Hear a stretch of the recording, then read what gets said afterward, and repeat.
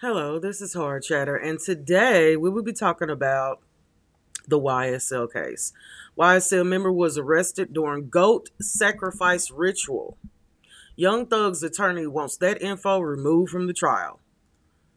At a bizarre update in the ongoing RSL Rico trial, Young Thug's attorney Brian Steele has filed a motion to have evidence of a goat sacrifice ritual removed from the proceeding. According to the documents obtained by XXL, Thug's attorney filed court documents last Thursday, July the 27th, to have details about the YSL co-defendant Shannon S.B. Stillwell's arrested last March, stricken from the trial. It's just getting weird, y'all.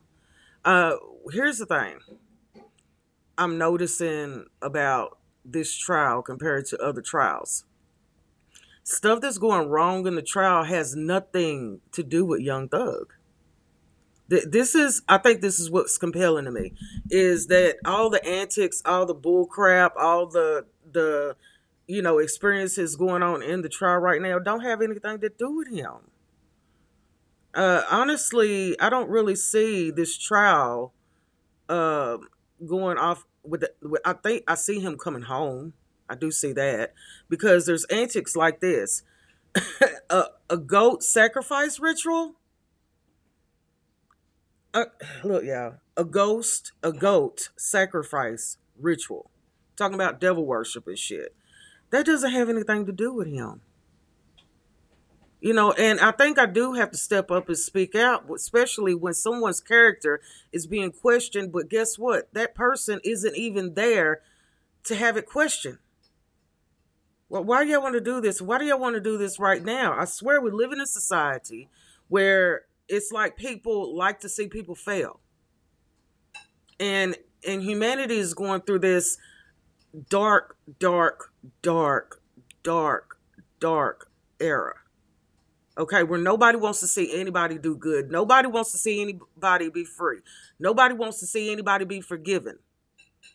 That's taught to us if you're a Christian, that's taught in the parables. You're supposed to forgive, right? I mean, it's just the more this case goes on, the more weird crap is coming out, and it's not even his shit, man. It's not even his stuff. What do y'all? Okay, I look. Here's how I feel about the case. At this point, I have forgotten what the hell he did. I know his house was raided. I know they found fucking drugs and guns and shit. I know that, right? But at this point, I'm just like, where are we going with this? Okay, where are we going with this? If you can't find enough evidence to name him guilty, then let him go. At this point, it's just humiliation, y'all. It's a humiliation ritual. That's what it sounds like to me. And it's really messed up the fact that he wasn't even there. This is one of his, I guess, co-defendants or whatever was caught with this shit and doing this shit. And now y'all better watch out who y'all hang around. For real. Watch out who you close to. Watch out who you call friends. Watch out who you call brother. Seriously. Because of this shit right here.